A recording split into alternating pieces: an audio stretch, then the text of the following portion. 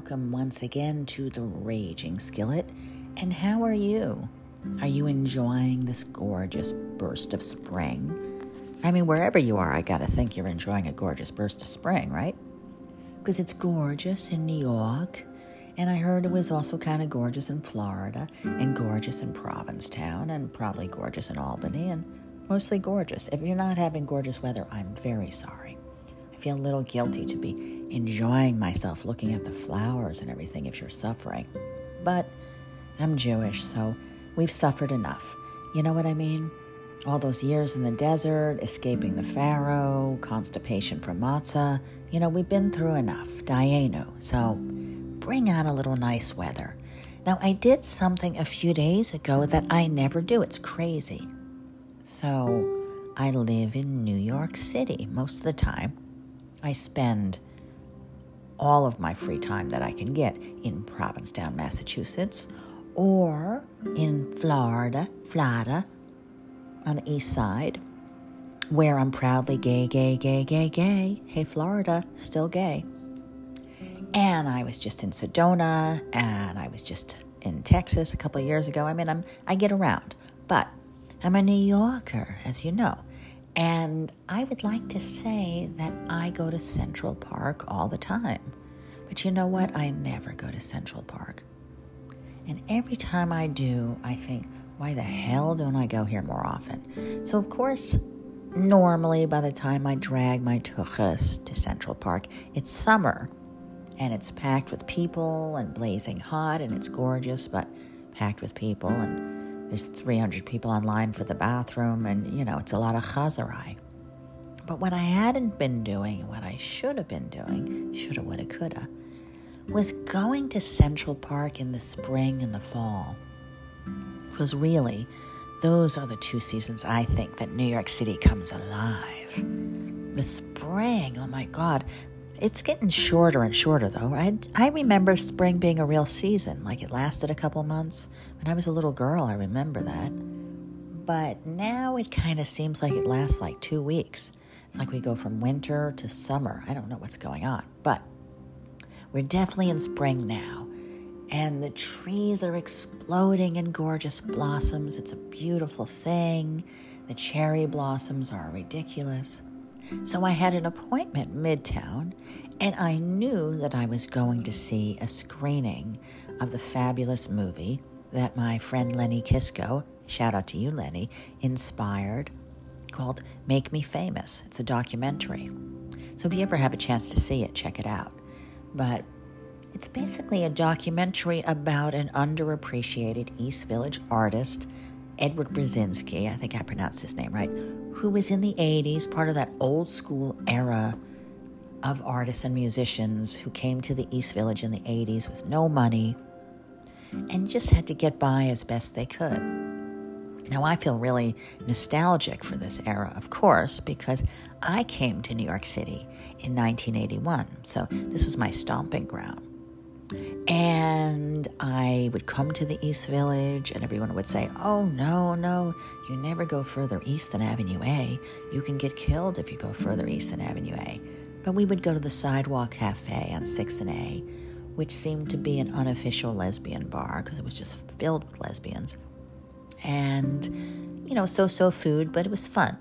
And everyone had these East Village old school apartments. Like my friend Diga had an apartment with a bathtub in the middle of the kitchen. One time I went over to Diga's house to take a bath. Everyone's walking around the kitchen, heating up things to eat, making their coffee. And I'm sitting there in the bathtub in the middle, smack dab in the middle of the kitchen. Crazy, right? One time I went over to my friend Laura's place. She was on East 13th Street.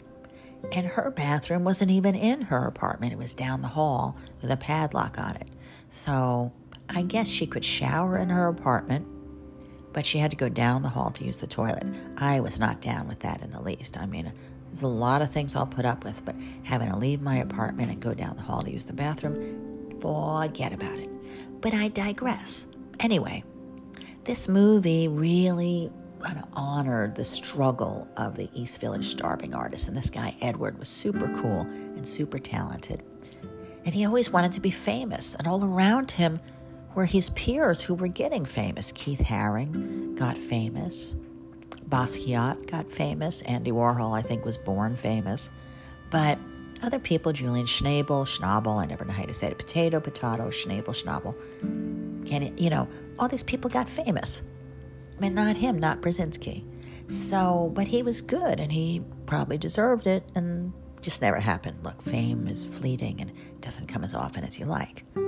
So my friend Lenny wound up having like the number one only giant collection of this guy's work. He was like his benefactor in an apartment full of his stuff. And he inspired two producers to look into it, and they were inspired to do a documentary on this guy, Edward, and the whole scene of these struggling artists in the wild 1980s scene in the East Village. And wow, it made me feel so nostalgic. So the interesting thing is poor Edward wound up dying. I think he died in Italy or France, I forget, with a really flimsy little grave, and not really a gravestone, just a kind of a marker like you would get probably if you were killed at war. And he never got to have that fame that he searched for. But now his work is in a museum. And now a group show he was in called Club 57 is in a museum. And now he's being honored big time. So, I prefer to be honored while I'm alive, to tell you the truth. But I got a feeling Edward knows. Wherever you are, Edward, never met you, but you're getting your shout out now. So I think you owe a drink to my friend Lenny. I'm just saying. Anyway, I digress. This was about the flowers in Central Park. And I was all about the East Village art scene. But my point is, I was heading all the way uptown. I got my passport stamped so that I could go all the way uptown, because the movie was being screened at the Museum for the City of New York, which is up around 103rd or 104th and 5th Avenue. So you have to get your passport stamped at 85th Street, I think. I'm kidding. The tourists are going to be like, what? Really? I don't have my passport. I can't go. Anyway, I'm kidding, Diana. So it was Midtown anyway. I figure I'll walk through Central Park. I'll smell the flowers. I'll see the cherry blossoms. Oh, man, it was so gorgeous. And I was kicking myself the whole time. Of course, I could have just been being in the moment, enjoying the flowers, just appreciating the Shangri-La. But I chose to kick myself going, why don't I do this more often? Why am I never here? Why? I should be here all the time. Kvetching myself. Like, what kind of crazy crap is that? But at least I know it. Anyway, doesn't matter. The point is I got there. I got to the park, and I walked all the way from my Midtown meeting to the top of the park to 109th Street. And I saw so much beauty along the way.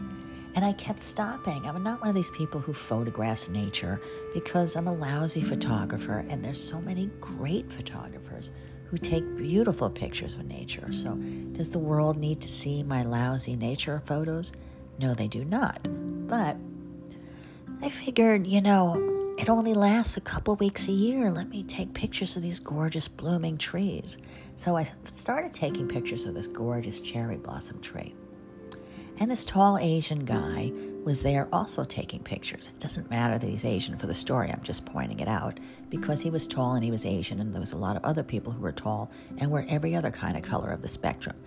And he, in particular, had it out for me. I think maybe it's because he felt I was ruining his shot. I don't know. But every time I went to take a photograph, this guy would jump in and take a photograph, and he was ruining all my shots. I was getting really angry. And I was deciding, you know what this is? This is because he's tall. I think something happens to people when they're tall, and they just think that their poo-poo doesn't stink because they're tall. And you just tell me, do you know a tall person that's got an attitude problem? Because this guy definitely did. He kept ruining all my shots, and it was really ticking me off. So there I am trying to be one with nature and looking at the children and the birds and the trees and the nature. And every time I tried to take a photograph, this tall dude ruined my shot. So I decided that I was going to go underneath the cherry blossom tree instead of photographing it from the outside like everyone else does. I went underneath, and I took a picture from the inside. It was almost like being inside a gorgeous pink mushroom. It was a beautiful thing and unusual, because how often do you see photographs from the inside of a tree? I actually decided that even though I'm not a talented photographer, that was a really good photograph. So I was feeling pretty cocky. I'm like, maybe I'm not so bad. Maybe I can take pictures too. Nah. So then I went somewhere else to take some pictures, and the tall, annoying guy comes over. He ruins that shot too, taking pictures. Now, in reality, this guy maybe wasn't trying to ruin my shots. Maybe wasn't trying to drive me mental, but he kept ruining my shots anyway. So maybe he just was oblivious. Maybe he was so tall that he thought his poo-poo didn't stink, like I said. Who knows? You notice how I'm not using one single dirty word, right? It took a lot of work because I was dropping them left and right in Central Park the other day. So anyway, I finally dust the tall, annoying guy. And I'm walking, at least I thought I dusted him. I'm walking and I see the beauty, and there's all of these cascades of tulips. Oh my God, so many tulips and flowering trees and beauty after beauty after beauty. But I feel that this tall guy is following me. And I didn't want to turn around. I didn't want to give him the satisfaction. But out of my peripheral vision, I see this shadowy figure following me. And I'm like, I cannot believe it. This dude has ruined all my shots, and now he's following me too. Ooh, I was getting madder and madder. So I put it to a test. I went through the tulips, went past the tulips. I see the shadowy figure following me, and I stop. And he stops too. I'm like, oh, all right. Insert 15 or 16 curse words there, because I was dropping them left and right. So, M and the F and the S and all of those words. Anyway, I go a little further, same thing happens. So at this point, I'm losing all of that beauty and all of that Shangri-La that I'd been carrying with me, and being inside the cherry blossoms and looking at the beautiful lake and the gorgeous ducks and the swans and the children playing in the little fake beach. There's a little fake beach there. It's kind of cool. And all of that is gone. All I know is that this dingleberry is following me. He's ruined at least, 10 or 15 of my photographs. Not that they were great in the first place, but now he's following me too. Oof, I'm getting angrier and angrier. So finally, I decide I'm so angry I can feel it in my chest. And all that beauty is gone, and all the flowers are gone. Everything that had circled me in Shangri-La is gone, and all I have is fury. I had steam coming out of my nose. And I muster up all my strength, and I think, so what? He's tall, he's skinny, and I know just where to kick. And ladies, you all know what I'm talking about. I know that place and a few other ones too. If you email me privately, I'm happy to share my Chef Rossi self-defense system with you. But, so I'm fury, I'm ready. Ooh, I'm going to spin around and drop about 30 curse words, and if he gives me any crap, I'm going for that first kick in the number 1 lethal spot and that second kick in the number 2 lethal spot. And then I learned in my Krav Maga class from the Israelis how to poke at his eye with my finger too. I was ready, and my keys were ready. I could take them in my knuckles. Ooh, I was gonna kill this tall bastard. I was ready. So much for beauty. Rah, I was ready, roar. So I spin around to give it to him, and there's no one there. And I'm like, what is going on? He must be hiding behind that bush, or hiding behind that tree. Nobody is there. It was the weirdest thing. I'm like, the tall, annoying dude who ruined my photographs. Maybe he's a magician, or a ghost, or a phantom. Like, what the hell is going on? And I start to walk again, and out of my peripheral vision, I see the shadowy figure again. And I'm like, he was hiding behind a bush. Ooh, I'm gonna kill this guy. Ooh, here I come. I'm ready. Rah, rah, rah. I spin around. There's no one there. And do you know what I figured out in that moment? Well, have you figured out what I figured out in that moment? Because a lot of my listeners are highly intelligent, darling. And that's why you listen to me. Either that or, you're masochistic, and that's why you listen to me. But you probably figured out what I figured out in that moment. That there was no one following me. It was my fakaka shadow. I was walking in the sun and I was making a shadow. And every time I sort of squinted to the side, I'd see my own damn shadow. And I thought it was this guy. So this guy was just some innocent tourist who happened to be tall, who happened to want to take photographs of the same things that I wanted to take pictures of. And wasn't trying to bug me in the least. And there were probably 5,000 other people who were taking pictures who weren't trying to bug me. Nobody was following me. It was just my fakaka shadow. I mean, oh my God, that's mortifying, right? So then I just had to start laughing. I laughed and I laughed. And I sat down on these steps to a lake, and I looked in front of me, laughing and looking at this beautiful little lake that I don't think I ever saw before. It's up on the top of the park. I think it's like 105th to 109th Street or 105th to 110th, whatever, top of the park. I probably have seen it, I just forgot. Anyway, but I sit down on these steps, and if I have seen it, I don't remember. It just seemed like I'd never seen it, and none of that matters. What matters is I sat there laughing, and then I opened my eyes, and I saw the most beautiful lake, and all the birds, the ducks are swimming, and the geese are, swans or geese. They were either ugly swans or not so ugly geese. I couldn't tell, but they're all swimming, and everything was beautiful, and nature and gorgeousness. And I thought, I just completely ignored all of this beauty because I had some psycho thing that I thought I was being followed by this tall guy who was, in fact, my shadow. Now, what is the lesson from that? The lesson is, you get your head out of your own butt, I suppose, right? I don't know. It's interesting.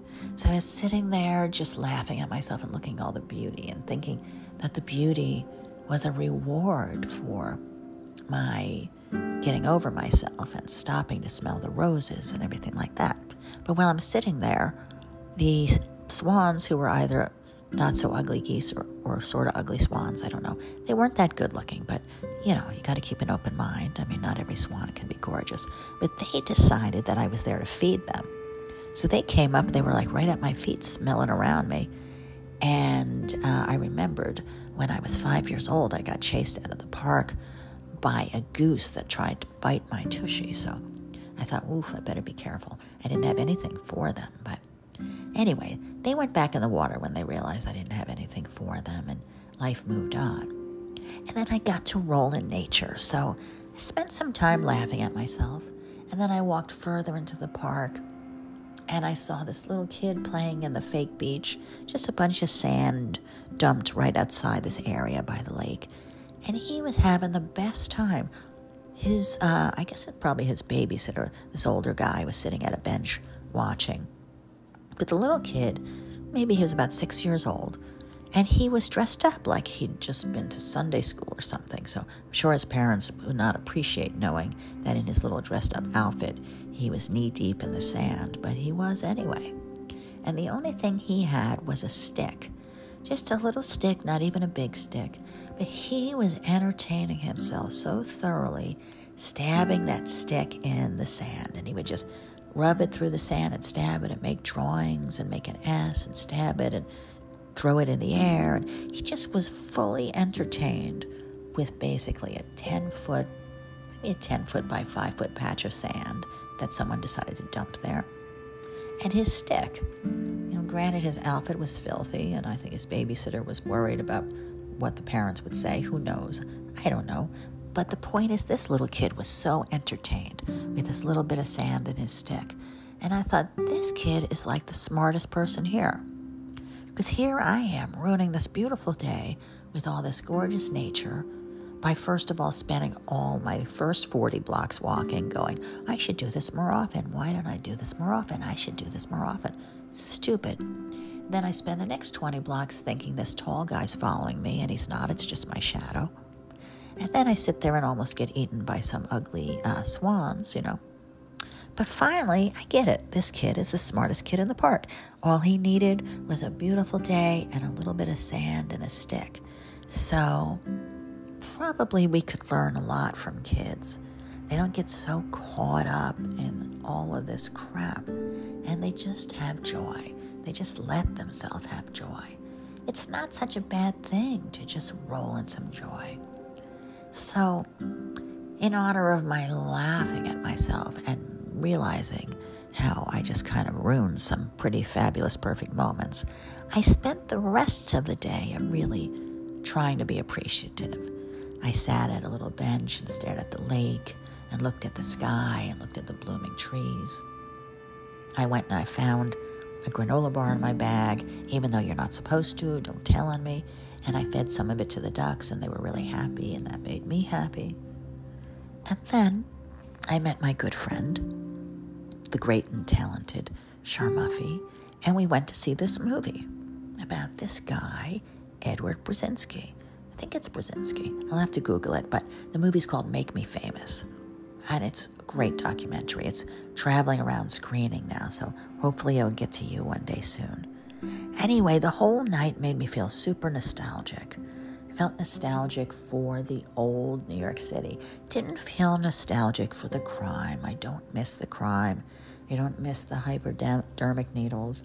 I remember going to see an apartment in the East Village on, I think it was 3rd Street and 1st Avenue. It might have been 3rd Street and 2nd Avenue. I think it was 3rd and 1st.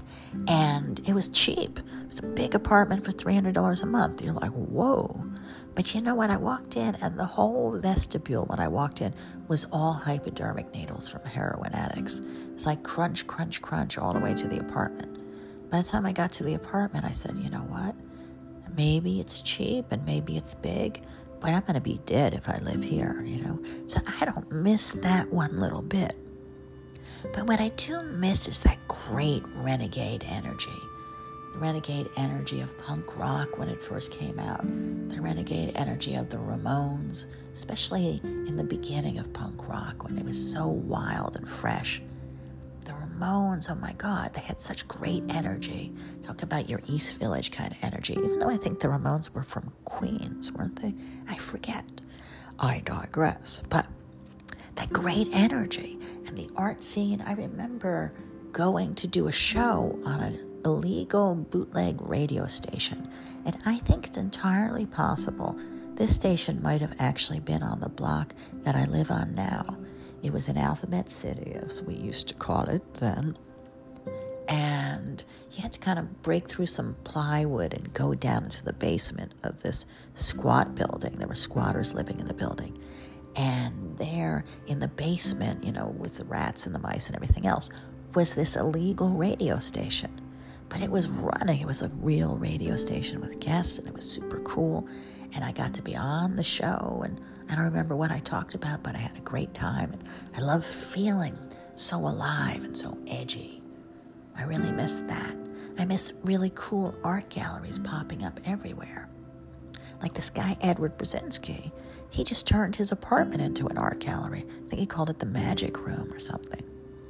And you know what? I guess maybe I never lost that kind of energy because I did the same thing myself. One of my first apartments in New York City was a giant place. It was on Eastern Parkway and Franklin Avenue. Now, back then, Franklin Avenue was one of the most dangerous blocks there was. Now, it's a place you can wait an hour to have brunch. It's gotten hoity-toity. But back then, it was all drug dealers and crime and craziness. And I wound up getting this giant apartment. It was like 2,000 square feet. And we would have, meaning myself and my other personality, we would have poetry readings there and art shows. And it was kind of like a salon, a Crown Heights lesbian salon. Anyway, but it was exciting. That kind of energy. And that was the kind of energy I was feeling really nostalgic for after watching this movie. Now, I realize I've bounced all over the place, from Central Park to the flowers, to the East Village art scene, to this guy Edward, who never became famous, but now he's famous, to my friend Lenny, who inspired him, to my thinking this tall, obnoxious guy who ruined my photographs was following me, and it was just my shadow.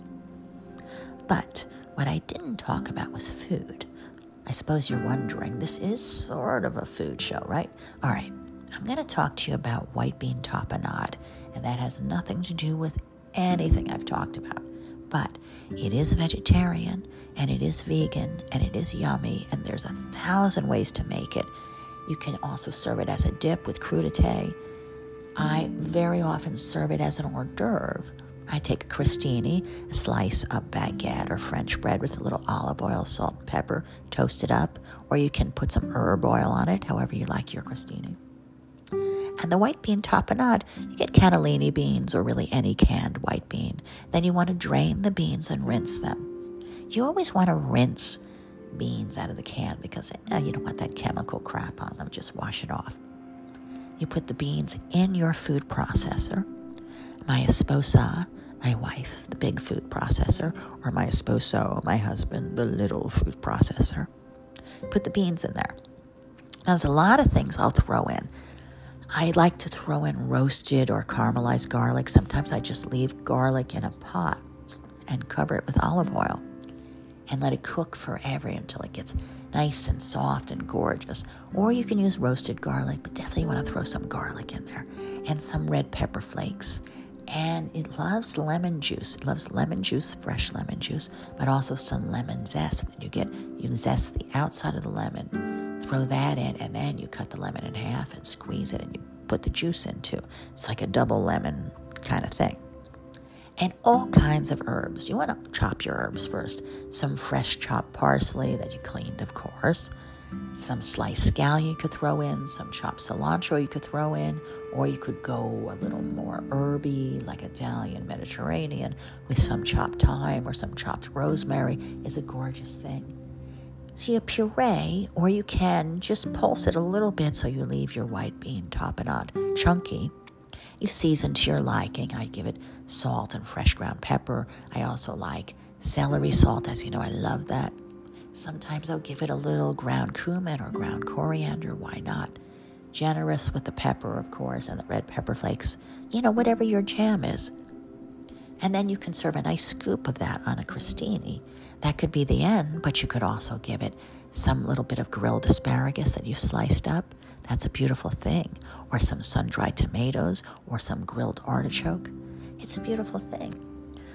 Or you could serve it as a dip, like I said, with crudité, or sometimes what I'll do is I'll grill asparagus, toss it in olive oil, salt, and pepper, grill it, and then serve it alongside a bowl that has the white bean tapenade in it. Except when you serve it as a dip, I don't call it white bean tapenade, darling, anymore. I call it white bean dip. Sort of got trashy all at once. What can I say? But it's a gorgeous thing. It really is. It's got some similarities to making a hummus, except you're not using tahini. But you could, if you were really in the mood, you could also make a white bean hummus. And that's a whole other thing, where you puree your white bean with tahini. Oh, yum. And then also the lemon juice and the garlic. Would love that. And a nice amount of salt is a gorgeous thing. And puree. And sometimes I'd get creative too. I probably would throw in some cilantro if I was going that route. It's a very diverse thing, white beans. No matter what you do, you are going to get gas. What can I say? It's just going to happen. Just accept it and deal with it. But it's worth it, darling. And it's a great vegan source of protein and a great vegetarian source of protein. And it makes you feel fancy. So the next time you're entertaining, you invite a few people over, and you're like, oh, my darlings, we're having a lovely Sauvignon Blanc, and we're having a white bean tapenade en crouton, you darling, with a chiffonade of herbs. Oh, I'm so fancy. Oh, forget it. It's bean dip on bread with some wine, okay? Who are you kidding? You can take the white trash out of the girl, but you can't take the girl out of the white trash. Actually, I'm all white trash, in girl or out girl. It's just a whole trashy thing. What can I say? So, there you have it. Round the world in 35 seconds. Next time you think someone's following you, just make sure you're not actually chasing your own tushy. You know what I mean? This is Rossi, better known as Chef Rossi. And as always, food is love, and so are you.